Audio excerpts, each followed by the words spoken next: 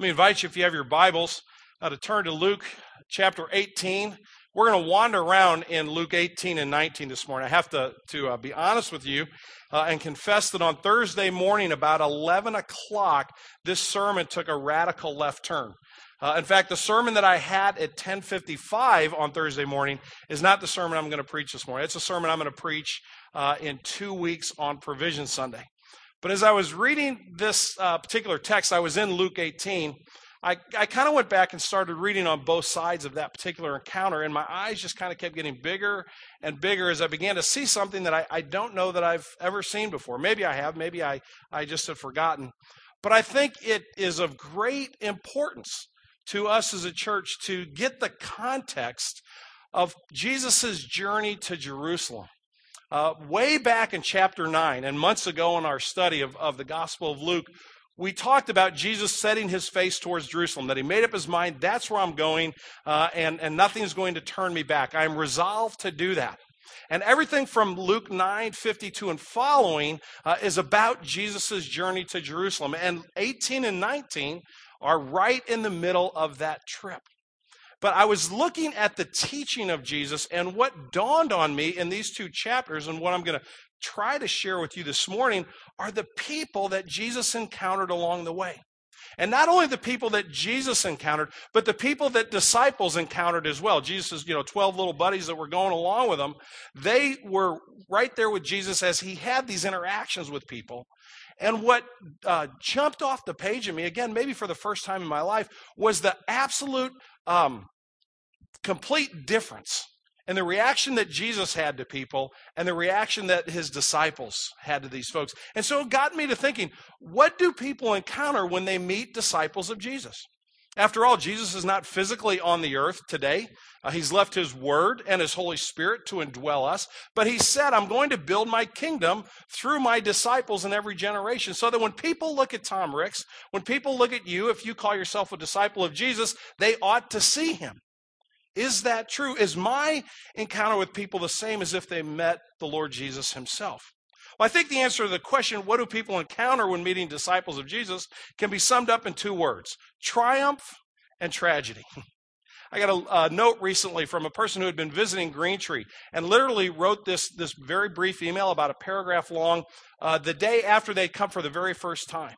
And they just gave a glowing report of how people just absolutely loved this person very well, and just welcomed this person, and took time to meet this person and to shake their hand and to ask questions. And this person said, I just felt at home from the get-go, the triumph of running into disciples of Jesus. I can also tell you, I've sat in my study and have people tell me, you know what, we're leaving Green Tree, and the reason we're leaving Green Tree is because nobody ever speaks to us. We don't even think we'll be missed when we're gone. The tragedy of running into disciples of Jesus. A lot of people at Green Tree are here because they've had negative church experiences in other places. What will happen when people encounter us? Jesus and his disciples met all kinds of folks on their way to Jerusalem, and we're going to look at 4 of those encounters this morning. We're going to try to answer a couple of questions. What response did they get from Jesus, and what response did they get from his followers? Because as I alluded to, the last moment, there are all kinds of people here today. And what kind of a response do you expect to get from Jesus? What kind of response do you expect to get from his disciples? We're going to look at these 4 encounters in Luke chapter 18 and 19. But before we jump into that, let's pray for just a moment. Father, as we come to this text this morning, having celebrated communion, having been reminded through the elements of your grace and your mercy, Father, hopefully having come again under the conviction of our sin and our brokenness and our need for a Savior, we now turn our attention to your word. Father, it is, I believe, of utmost importance, especially as we come into Vision and Provision Sundays, we think about the type of church we long to be, the type of people of God that we want to be, the type of ministry that we hope to carry out in your name. I think we come with excitement as well as with trepidation.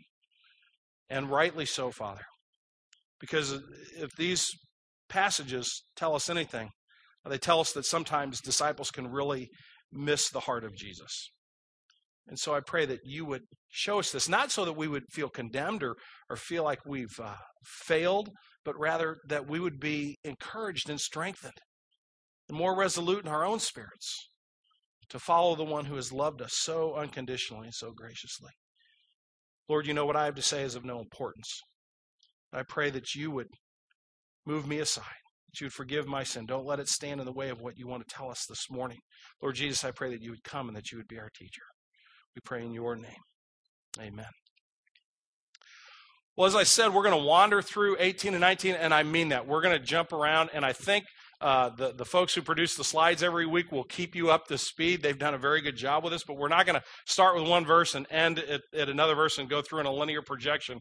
So I guess I just want to say good luck keeping up, and hopefully God's word will do what it's supposed to do. But I'm going to approach this three ways. First thing I'm going to do is talk about these four encounters. Who were the people? Who were the folks that were encountering Jesus and his disciples? The second question I want to ask is, what did they want?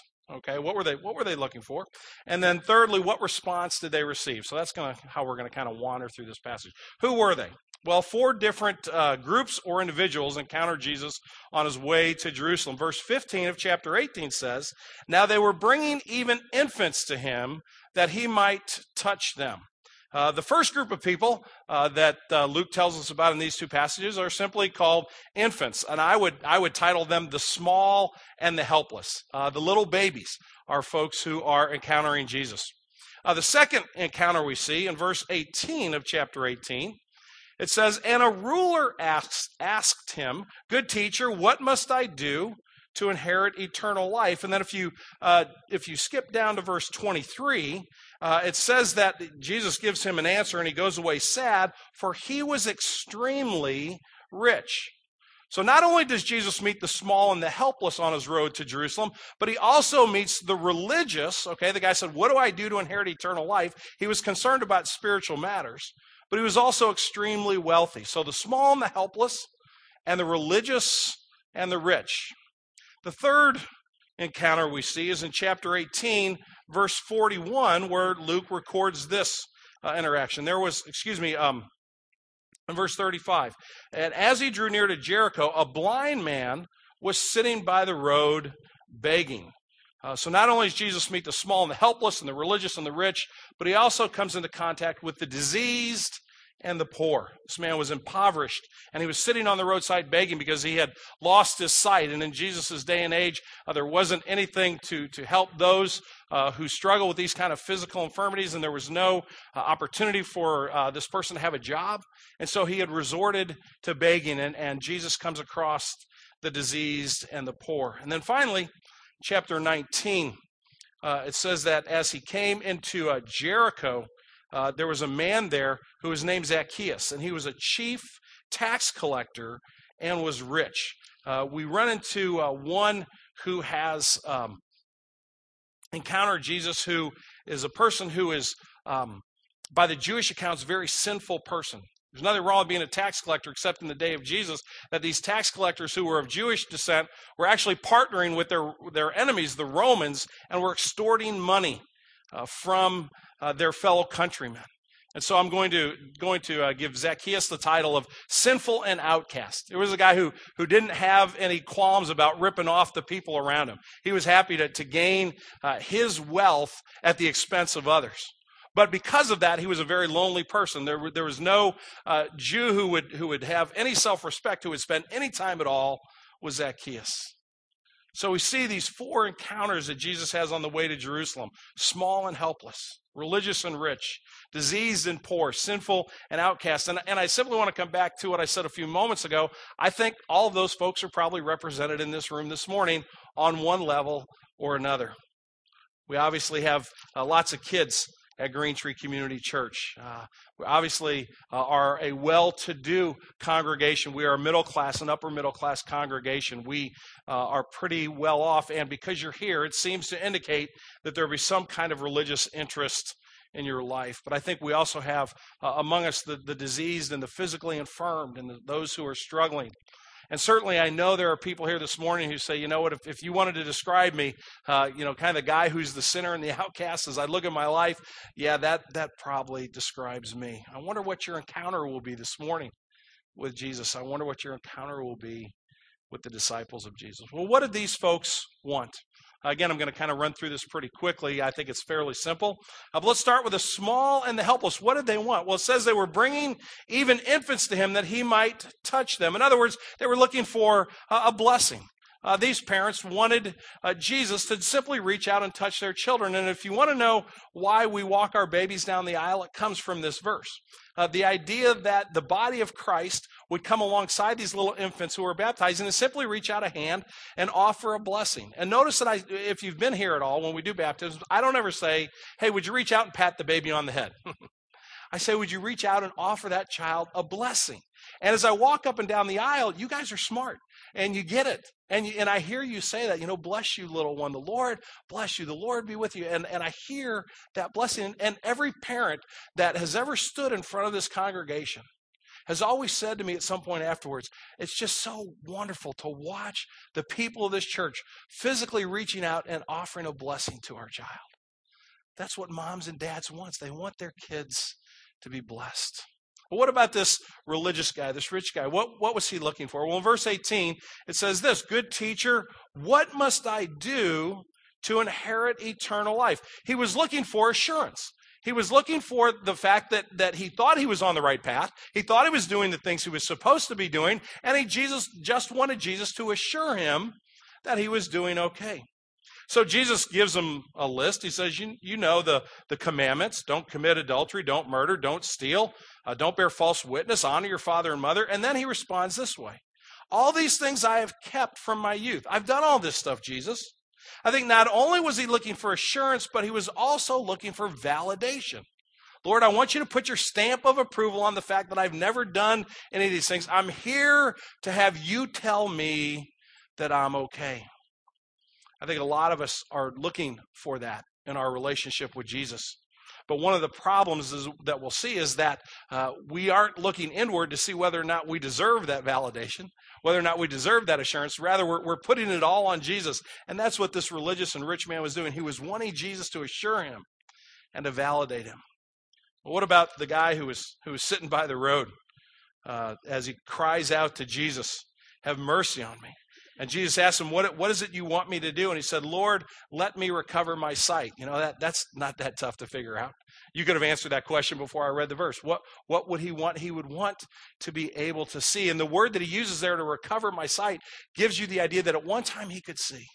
At one time he was able to look around. I don't know if you've been outside this weekend. If you spent the weekend inside, we need to talk.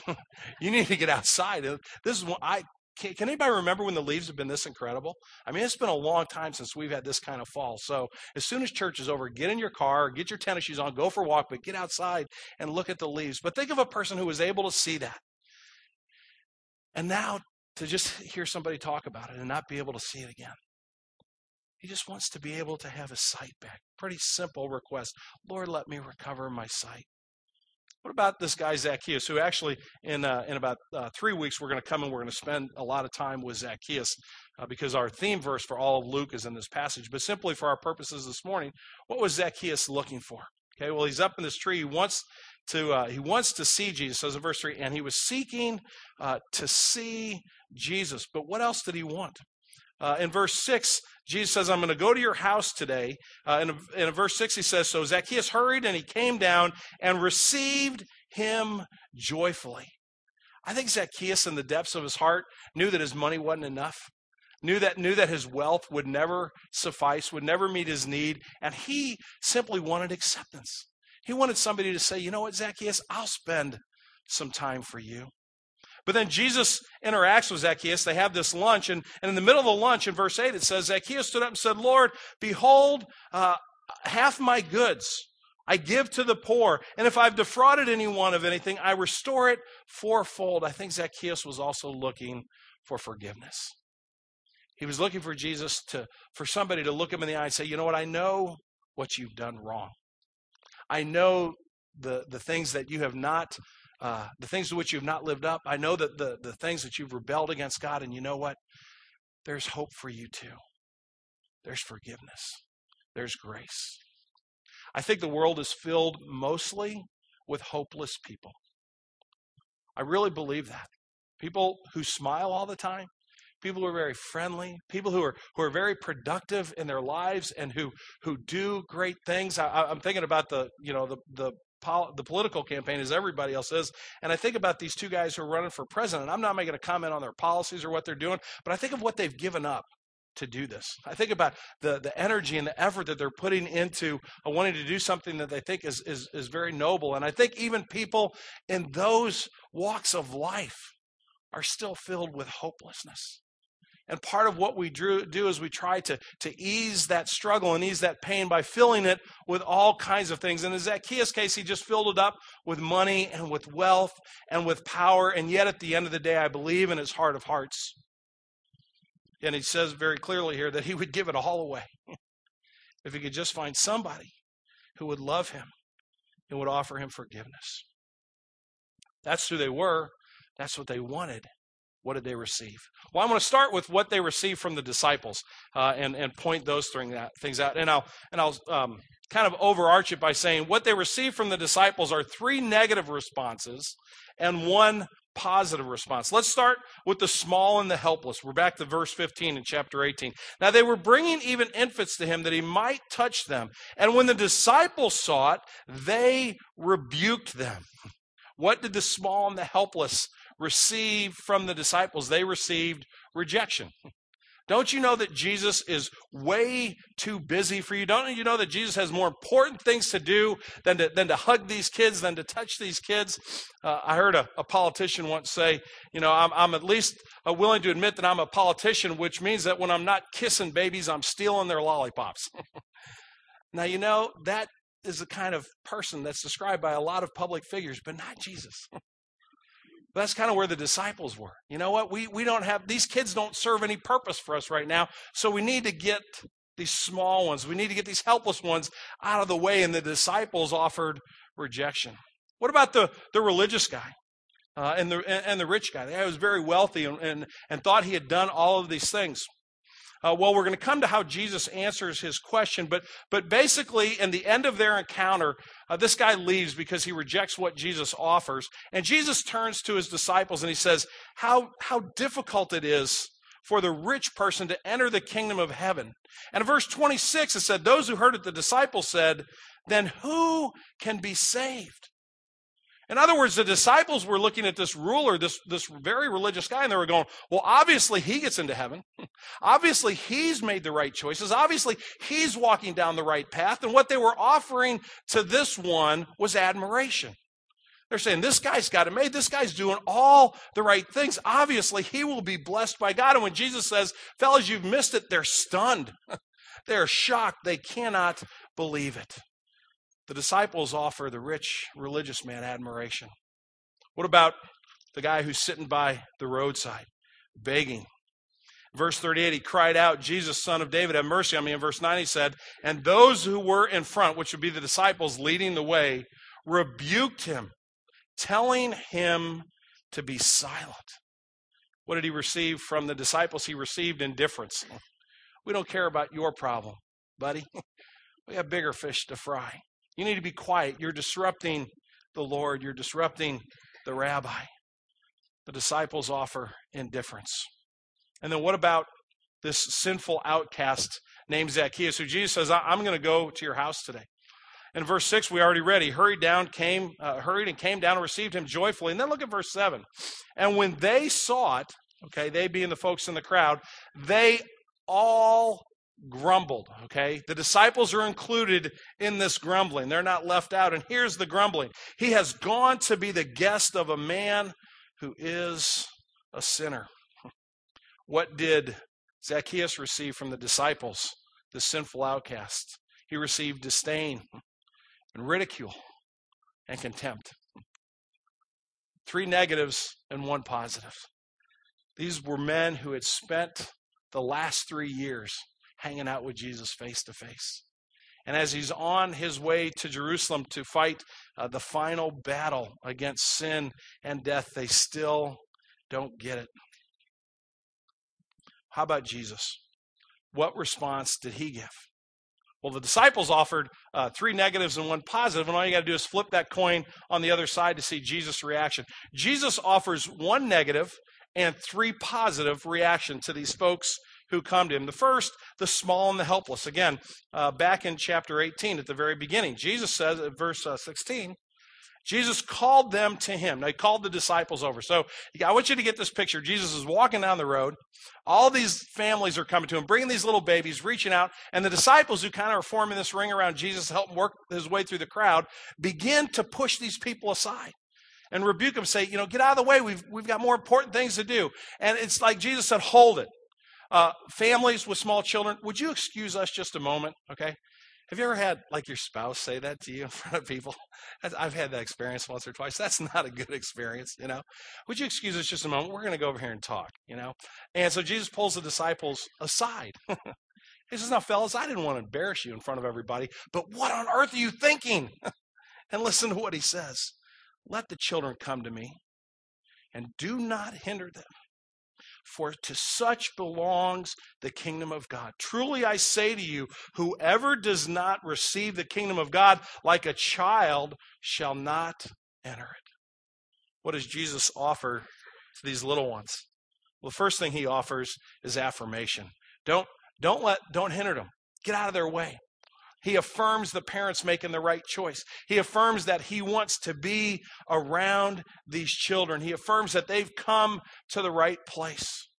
But he also offers up the fact that they are an example. You've got to be like one of these. You guys think you've got it all right? You've totally missed the boat. You've got to have a childlike faith. You have to be willing to ask the questions and listen and receive them and put your trust in me. You've got to become like a child. And woe to the church that doesn't get this and says to the kids, you need to be seen and not heard. Get off to the side and let the parents and the adults do the important things for God, and we'll get around to you later. As you know, if you've been here at all, I coach hockey, and this year I'm coaching Jordan's, not the team at the high school, but there's a youth league where we just get the guys some extra ice time. It's not really coaching. It's making sure that they don't kill each other. But we had a game over in Fairview Heights the other night, which is 12 miles on the other side of the river, so it's about a 30-minute drive from our house. And we carpooled together, and we're leaving the rink, and the two kids that rode over with us got a ride with somebody else. But one of the kids jumped in our back seat as we're pulling out and said, hey, can I have a ride back to St. Louis with you guys? Sure. So he hops in the car, and he gets in, and he sits down, and literally shuts the door, and these words come out of his mouth. So, Mr. Ricks, I hear you're a pastor. So that's exactly right. And I see Jordan in the front seat kind of just looking straight ahead. Okay, his dad can talk about handling snakes. What's going to happen here? He's getting just a little bit nervous. And this kid who acts like he's dumb, okay, one of the brightest kids that I think I've ever met. Brilliant young man. And he begins to ply me with questions.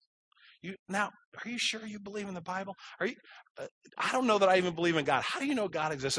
And why would you believe that Jesus is really Savior? Are you one of those people that they call fundamentalists? Or are you kind of more liberal? And literally for 30 minutes back to St. Louis, I got to talk to this kid about Jesus. What high school kid gets in a car with an adult and says, let me ask you a question about God? A child does. Because a child just wants to know. Child's not clouded with all of the polite things that we're concerned with in society and all the important things that we have to rush off and do while we just pat them on the head and tell them to mind their own business. A child wants to know. And Jesus affirms that. And he says to those parents, you've made a good choice. Let these kids come to me. They're an example of how you come to the kingdom of God. What about this religious and rich guy? What happens to him? Well, Jesus says, you know the commandments, and I've read all those to you. He says, all these things I've kept from my youth. And then in verse 22, when Jesus heard this, he said to him, one thing you still lack. Sell all that you have and distribute it to the poor, and you'll have treasure in heaven, and come follow me. What did Jesus offer to this rich man? He offered him a challenge. He said to him, you think you've got it right? I'm here to tell you you've got it wrong. So here's some things I want you to do. I want you to go and sell. I want you to give it away. And then I want you to come and follow. And I want you to do it in that order. I want you to leave right here, leave right now, okay? We'll wait, kind of like a Billy Graham crusade. Came by bus, we'll wait. I want you to liquidate. Get all that junk that you've accumulated over the years, just have a garage sale, all right? We'll help you come over and price tag it. Then I want you to take all the money that you get from that, and I want you to go give it to the poor, and then I want you to come and hang out with me. That's what it means to have eternal life. It means worshiping me with everything you have, with all of your being. And he offers him a challenge. Will you do that? If you really believe I'm who I say I am, if you really trust my answer, then here's the challenge. Put your faith into action. And then in verse 24 it says, and then he went away sad. Verse 23. But then when he heard these things, he became very sad, for he was extremely rich. And he walks away. And the second thing that Jesus offers this man is not only a challenge, but he offers him a release. He doesn't grab him. He doesn't twist his arm and say, no, I'm going to make you do this. This is for your own good. You'll thank me tomorrow. All right. He simply offers a challenge and says, but if you don't want it, I'm going to let you go your own way. I'm never going to bully myself into your heart or into your mind. You must choose to put your faith in me. And so the one whom moments earlier the disciples were thinking, well, this guy's really got it made. Jesus says he's the one who's missed the boat. What about the diseased and the poor? Jesus offers him a couple of things. The first thing is in verse 41, he came near to him and said, what do you want me to do? Jesus offers him a question. And I think that's a great question. And I think that's a question that every person in this room ought to think about this morning. What exactly is it you want Jesus to do? Do you want him to take care of your retirement portfolio? Do you want him to fix your marriage? Do you want him to make sure that you don't have any physical problems, that you live a long and healthy life? Now, let me tell you something. There's nothing wrong with having a good retirement portfolio. I hope you have a great marriage, and I really want you to be healthy. But at the end of the day, none of that means anything if you don't know Jesus. And so Jesus asked this guy the question, what are you expecting of me? And I believe that's a question that every one of us should wrestle with. I believe that Jesus is not asking it just to that fellow, but he's asking it to me, and he's asking it to you this morning. But he doesn't just offer him a question, but he offers him an answer. The guy says, Lord, I just want to recover my sight. In verse 42, Jesus said to him, recover your sight, your faith has made you well. I've talked about this several places in Luke, but I just want to bring it up again because this is how Luke records Jesus' words when he heals someone. He always congratulates them for making a great choice of faith. And one of the things that Jesus will offer to you this morning, if you allow him, is that answer. Your faith is placed in the right spot. You have chosen well. What about the sinful and the outcast? What about Zacchaeus? He stands up and says, Lord, I've probably defrauded people. I'll pay him back 4 times over, and I'm going to sell half of everything I have and give it to the poor. In verse 9, Jesus says to him, today salvation is come to this house, since he also is a son of Abraham. Now, I'm not going to dwell on this too much because in a couple of weeks I'm going to jump into this in depth in about 3 weeks. But suffice it to say that Jesus offers forgiveness. Jesus doesn't say, hey, Zach, no, it's really okay. You haven't done that many bad things. The scales kind of balance out. No, he says, now finally Zacchaeus has got it. He didn't have salvation before, but today he gets it. And Jesus offers forgiveness. So, what do we do with these encounters? I have 2 observations I would offer to you this morning in the way of application. And the first one is simply this. Have you encountered Jesus? I don't mean do you know about Jesus?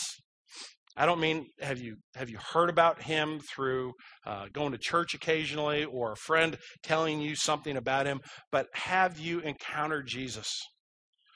Not just for affirmation or for him to tell you that he's okay, but actually for salvation. Actually for him to give you a new life that will last forever. And here's where it kind of really jumped out of the page at me, was these verses kind of stuck right in the middle of these 4 encounters.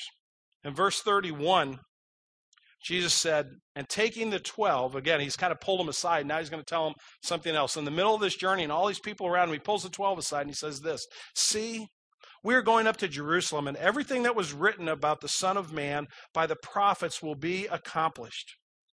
For he will be delivered over to the Gentiles and will be mocked and shamefully treated and spit upon. And after flogging him, they will kill him. And on the third day, he will rise. Have you encountered that Jesus? Because all four of those encounters are pointing to salvation, okay? All four of those teach us that. These babies, that you must have this kind of faith, what? To be saved. That's how you enter the kingdom of God. To the rich ruler, sell everything, give it away, come and follow, invest in an eternal kingdom, because that's how you experience salvation. To the blind man, your faith in me, your trust in me has healed you to a deeper level than maybe you even understand right this moment. Zacchaeus, today salvation has come.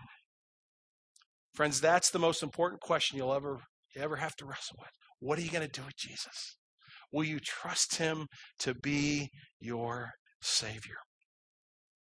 But there's also an equally important question, I believe, for the disciples of Jesus, because I asked the question at the outset, what did these folks encounter from Jesus? But I also asked, what did they encounter from the disciples? And what they encountered from the disciples was the polar opposite of what they encountered from Jesus. And I'm fearful that that may be way too true in my own life. My question is, do they see Jesus through us or in spite of us? When people interact with those of us who claim to have recipients or be recipients of God's grace, do they see that grace in our lives, or rather do they see a self-righteousness? Do they see the disciples of Luke 18 and 19 who got it woefully wrong? Or rather, do they see the mercy of God that transcends even the depths of our sin, that can cause us to be vessels that he can use for his glory? Vessels filled not with self-righteousness and not with smugness and not with the ugliness of having contempt for others while feeling secure in our own salvation, but rather do they see the beauty of the grace of God? Sometimes you got to look closely, but I hope it's there. I read recently about the air raids that took place in the Battle of Britain and how London was completely bombed out and shelled night and day for those several months in 1941. And something interesting happened after the battle was over and they began to clear away the debris. In a lot of these bombed out craters all around the English cities and even into the countryside a bit, there were flowers blooming in those craters that hadn't bloomed in England in literally hundreds of years. And there was something in the bombs that germinated with the soil in England that allowed these flowers to come up to the top and allowed there to be some beauty in the midst of the devastation that had taken place. And the reason I tell you that story is because of this. Friends, your life is a bombed out crater apart from Christ. I don't care who you are. I don't care how much money you have. I don't care how much success you have in this life. I don't care how many people like you and think you're a wonderful person. The facts are, if you don't know Jesus, I know there's a lot of junk in your life that makes you look like a bombed out crater. And the reason I know that is because I know my own heart. And I know I'm just as bad, if not worse, than every person in this room. But I also know that there can be a flower that blooms in your life, so to speak. And that's the beauty of the gospel. That will cause people to walk by your bombed out crater and go, my goodness, there's something beautiful there. I wonder what that could possibly be. And then when they encounter a disciple, they'll also get to encounter Jesus. Let's pray together.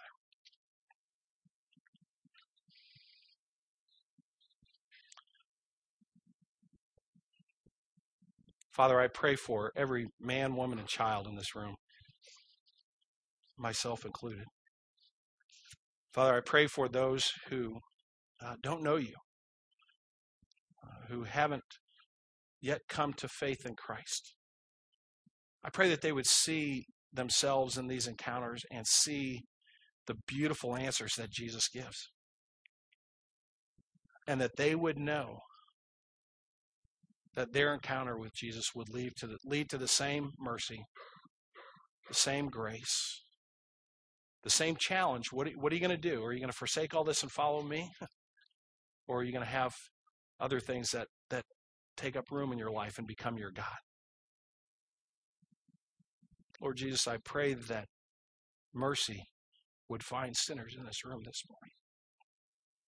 Father, I also pray for myself and for my brothers and sisters in Christ, those of us who call ourselves Green Tree Community Church. You give us the opportunity every day outside of these four walls to not only to know you, but to be used by you to encounter those who need to know you. And I think sometimes we miss that. We go on our way and we get busy, and we forget that there are people walking around us every day that are desperate for an encounter with Jesus. So, Father, for those of us who want to be your disciples, would you fill us with your Spirit and your word so that we model our lives after the encounters of Jesus, and that we point people to his forgiveness, to his grace, and to his mercy. I want to close how we kind of began the service with just a moment of silent prayer for you. I'm going to let you just have a moment to pray to God and to ask him to speak into your life this morning. Then we'll close.